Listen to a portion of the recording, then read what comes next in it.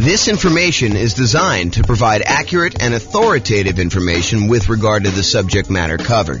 It is offered with the understanding that the presenters are not engaged in rendering legal, accounting, or other professional services. If legal advice or other expert advice is required, the services of a competent professional should be sought. Welcome to the Newport News Real Estate Investing and Real Estate Financial Planning Podcast. Learn all about investing in real estate in Newport News, Virginia, with a combination of real estate financial planning and modeling, with numbers specific to Newport News, plus syndicated, more generalized recordings of live and pre-recorded real estate investing classes, not all of them specific to Newport News. Be sure to stay tuned after the podcast for a message from our sponsors. Well, good morning and welcome, everyone. I am your host, James Orr, and we have a really interesting, very cool class today. The class is about accessing equity in properties. And one might think, just hearing the title, that it's about like, how do you pull equity out of properties? And yeah, we'll cover that, but that's really not that much to go over. Really, what I'd like to talk about is a couple ideas related to accessing equity in properties. And this is probably a really deep topic. I could do a full day's class just on this alone. And you're like, really? There's that much stuff to go over? And the answer is, yeah, there probably is a full day's content to kind of go over this. But I will cover kind of like an intro to accessing equity in properties today. And one of the things I wanted to focus in on is this idea on why you might want to pull equity out of properties to begin with. And so when you think about accessing equity in properties, the first glance is your kind of first reaction is, yeah, I have all this money tied up in properties because I bought a property and I'm paying down on the loan and the loan balance is going down and the property value since I bought it has gone up a lot. And so now I've got this massive amount of equity in properties and I want to be able to get at that equity in order to spend it to do something else. And I'm here to tell you, yes, you definitely can do that and take the money and re-leverage up and buy something else. You should probably think about, how that actually changes the different returns you're getting, because the returns on your equity, as you'll see here in a moment, actually change over time. And then when you take that equity out, you pay any costs associated with accessing that equity, and then you move on and invest that into other investments, usually by leveraging up, buying another property and putting only 20% down or 25% down on the next property when you had 30, 40, 50, 60, 70% equity before. Now it changes the characteristics of your returns. Maybe you don't have quite as much cash flow anymore because you've re-leveraged up, but maybe your overall return has significantly increased, which is what we'll talk about first. Okay, so let's go over this. So what I'd like to introduce you to is this concept of the return you're earning on your equity. When we talk about the returns you're earning on an investment property, for example, you might think to yourself, okay, so I've got this return from the property value going up, the return from appreciation. And let's say, it's a $500,000 property as an example, and it's got up 3% a year. So really you've earned $15,000 on that investment. And when you first buy the investment, a lot of times we look at that number and we say, okay, we've earned $15,000.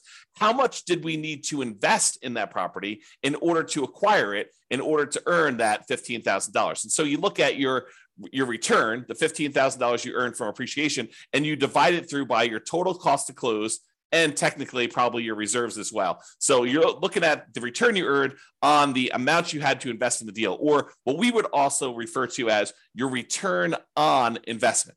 Return on investment.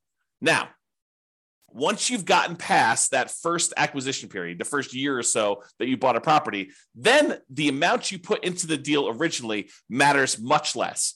In fact, at that point, what you're really concerned with is how much money am I earning on the equity that I have in my property? Because at this point, you're like, look, what's my alternative? I could take this equity I have in this deal and I could pull it out and I could go buy something else. So really what I want to know is, how productive is the equity that I have in the property that I could go and then take and do something else with? I could go take that equity and I could go invest it in another rental property that might get a higher return, or I could go invest in stocks or bonds or annuities or whatever else I want to buy in order to take that and get a return on it. So what I really want to know after I've owned the property for any period of time, really, beyond a year. The first year, I think a lot of times we look at return on investment. But as soon as we get beyond that kind of like first year period, a lot of times what we want to look at is return on the equity we have in the property before we go and consider taking that out and looking at other properties. So what I'd like to show you is how this return on equity changes for the various different returns we have on an investment property. So for example, even though the amount you're earning from appreciation, the amount that the property is going up in value, is increasing the longer we own it. In that first year, maybe we earned $15,000 in appreciation, but fast forward a couple of years later, now the property's worth $600,000. And even though it went up still that same 3%, now it's not $15,000 in that year, it's now $18,000. So even though the amount of money, the dollar amounts that we're earning from appreciation is actually increasing. It's going up each year that we own that property, besides years that it goes down. But if we have the same appreciation rate, the amount you're earning on equity is going up over time, even though that number is increasing, the numerator in the equation that we're talking about, the amount of equity you have in your property is also going up. And it's probably going up faster than the amount of appreciation you're going up, which that means is the amount of return you're earning from appreciation on the equity in your property starts off usually the highest when you first buy the property. And in this case, we're showing it's about 18%. You'll have to do your own deal analysis. And this shows up on the world's greatest real estate deal analysis spreadsheet for you to go and look at and see for yourself. But it usually appears as the highest when you first buy a property, your return on equity from appreciation, and then it decreases. It goes down over time until eventually it becomes what your raw unleveraged appreciation rate is, which in this case, I've been using as an example, 3% per year. So if your property value is going up 3% per year or 4% per year, 5% per year, that is your unleveraged appreciation rate. And eventually, once you pay off the property and you no longer have debt pay down on the loan, the appreciation rate is actually your return on equity from appreciation. Okay. So it starts off really high and it gets lower and lower and lower over time. That's what the curve looks like for return on equity from appreciation. Now, let's look at how that changes with cash flow.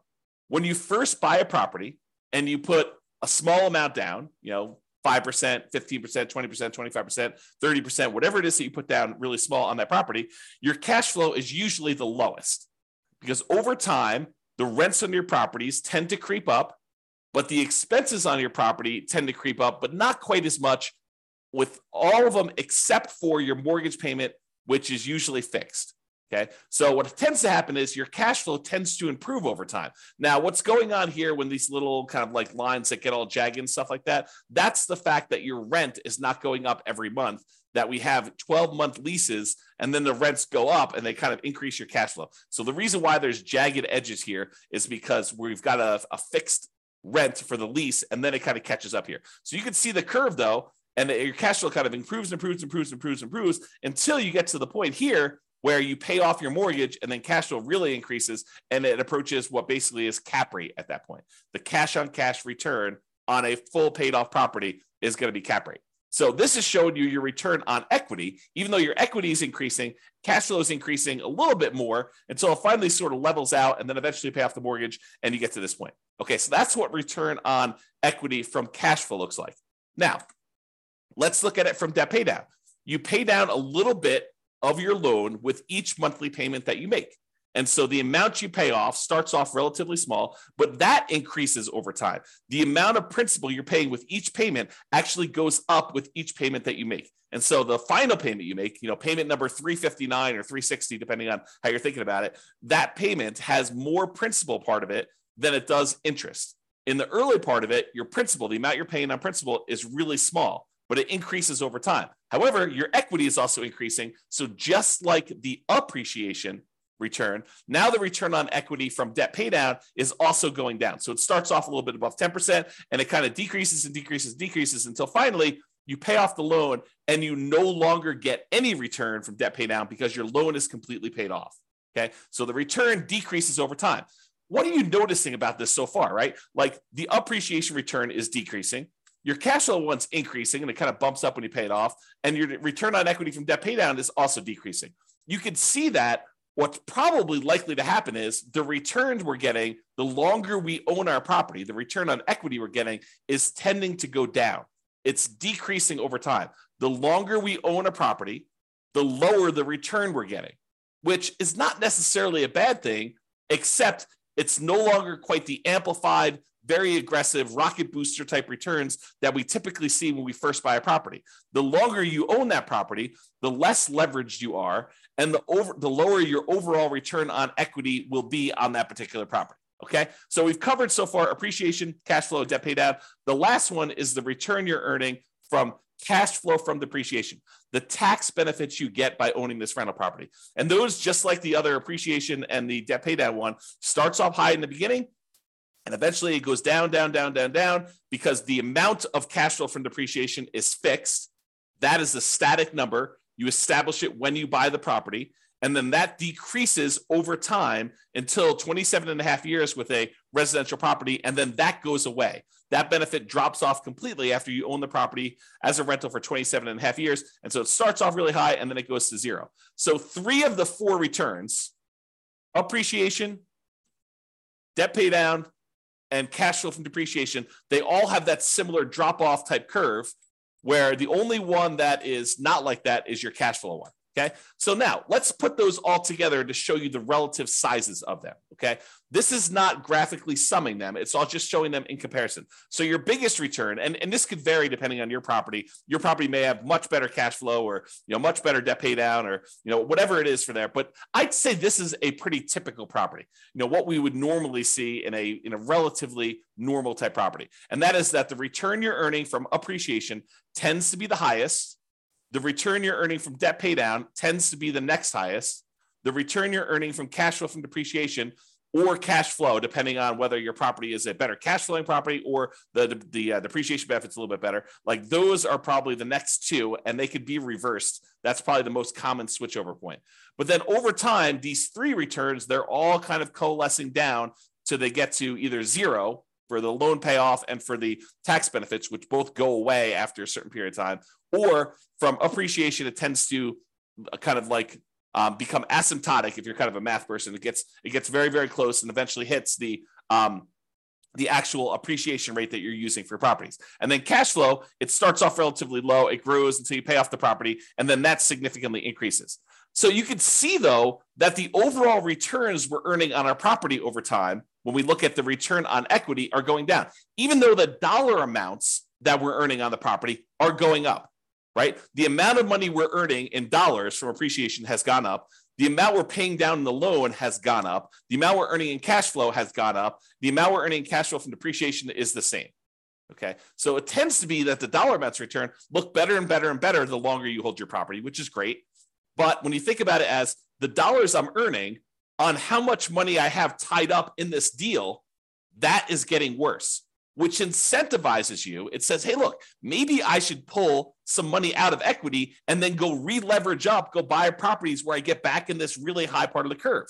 Okay, now I'm going to take this same chart and I'm going to do something with it. Okay, so this is the chart showing you that, the return from appreciation was, probably like 18%, somewhere in there. The return you were getting from debt pay down in this particular example is just over 10%. The return you were getting from cash flow from depreciation was probably around 4%. And then the cash flow one started off really, really low, like almost zero. Maybe let's call it 1%. So you could see all those different returns. Now what I'm going to do is I'm going to stack them on top of each other so that you could see what the sum, the additive benefit, what the sum of all of these different returns are.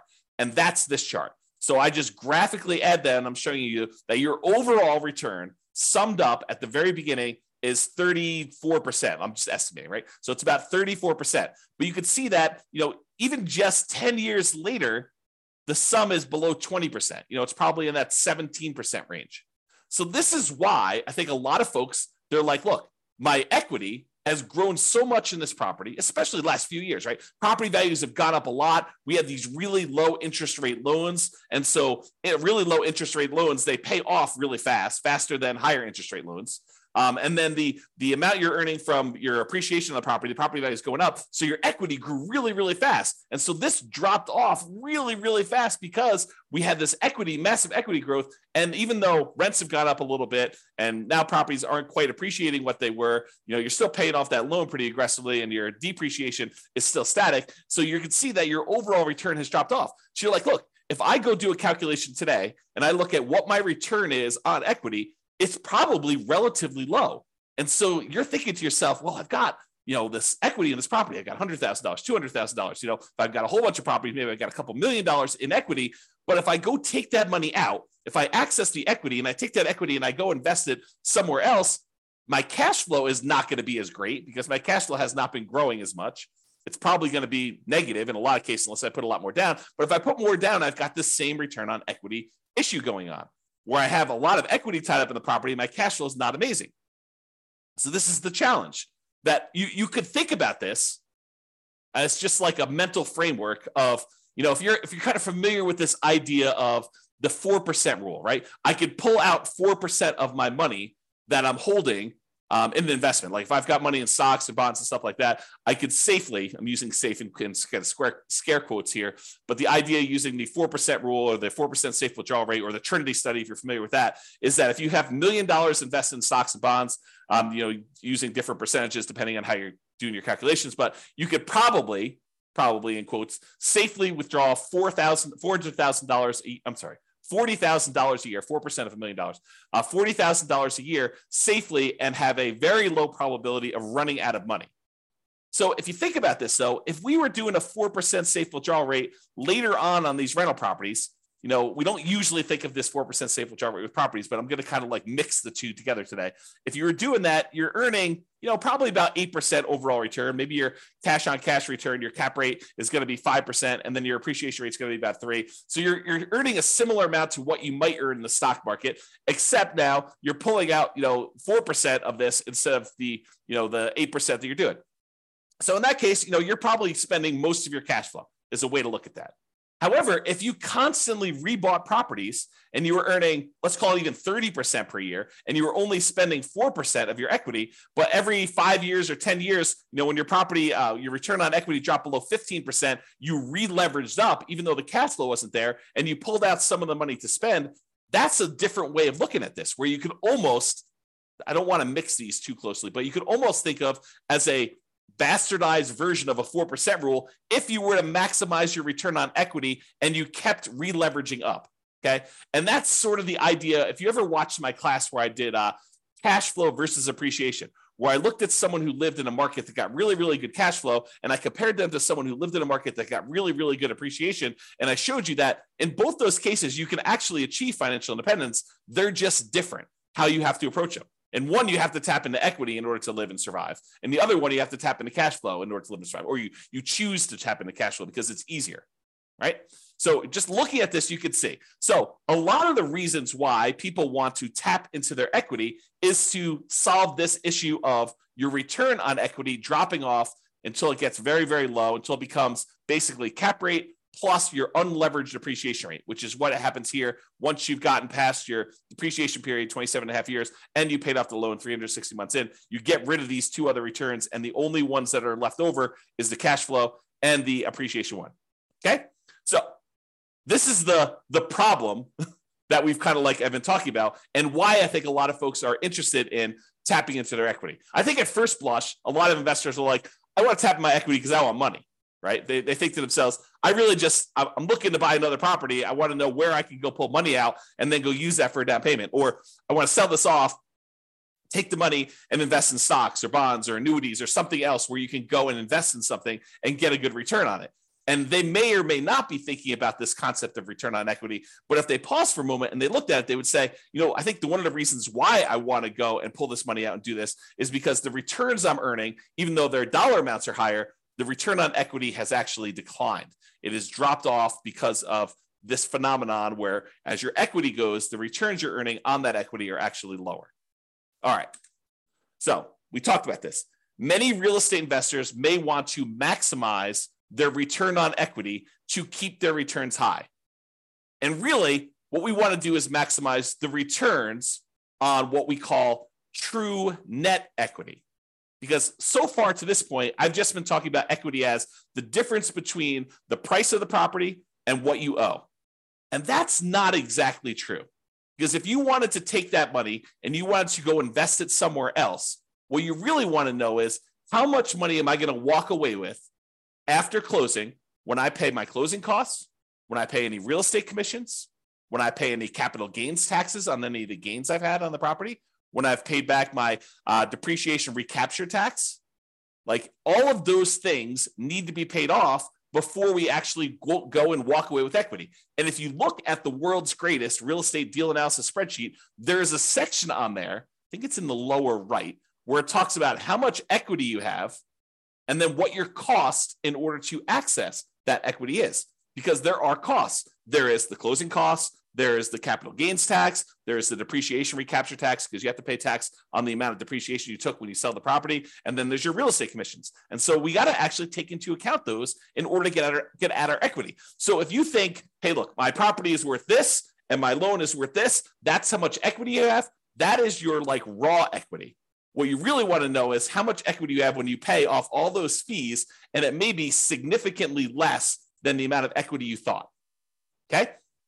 So really, what you want to do is you want to maximize that return on true net equity, because what you're thinking about is what's the return I'm earning on what I would walk away with if I sold that property? Because that's the amount of money you're going to take and you're going to invest in something else that you're going to want to know what return can I earn on that amount. It's not the return you're earning on your raw equity. It's the amount of money you would then get on a return from the money you could walk away with. Because you may have $200,000 in equity, raw equity, but you may only walk away with $100,000 when everything's said and done. And so if you thought you were earning 10% return on your true equity, and now you're really taking only half of that back, you got to earn a lot more on your money that you're investing in something else in order to get that same dollar amount of return. Okay, which is why we think in terms of true net equity. So true net equity is the equity after you pay all the expenses to access it, including closing costs. If you're doing a 1031 exchange, any 1031 exchange fees, any real estate commissions, if you've got those, any depreciation recapture, and any capital gains. And then we show your equity, your cost to access this equity, and the return on equity on the world's greatest real estate deal analysis spreadsheet.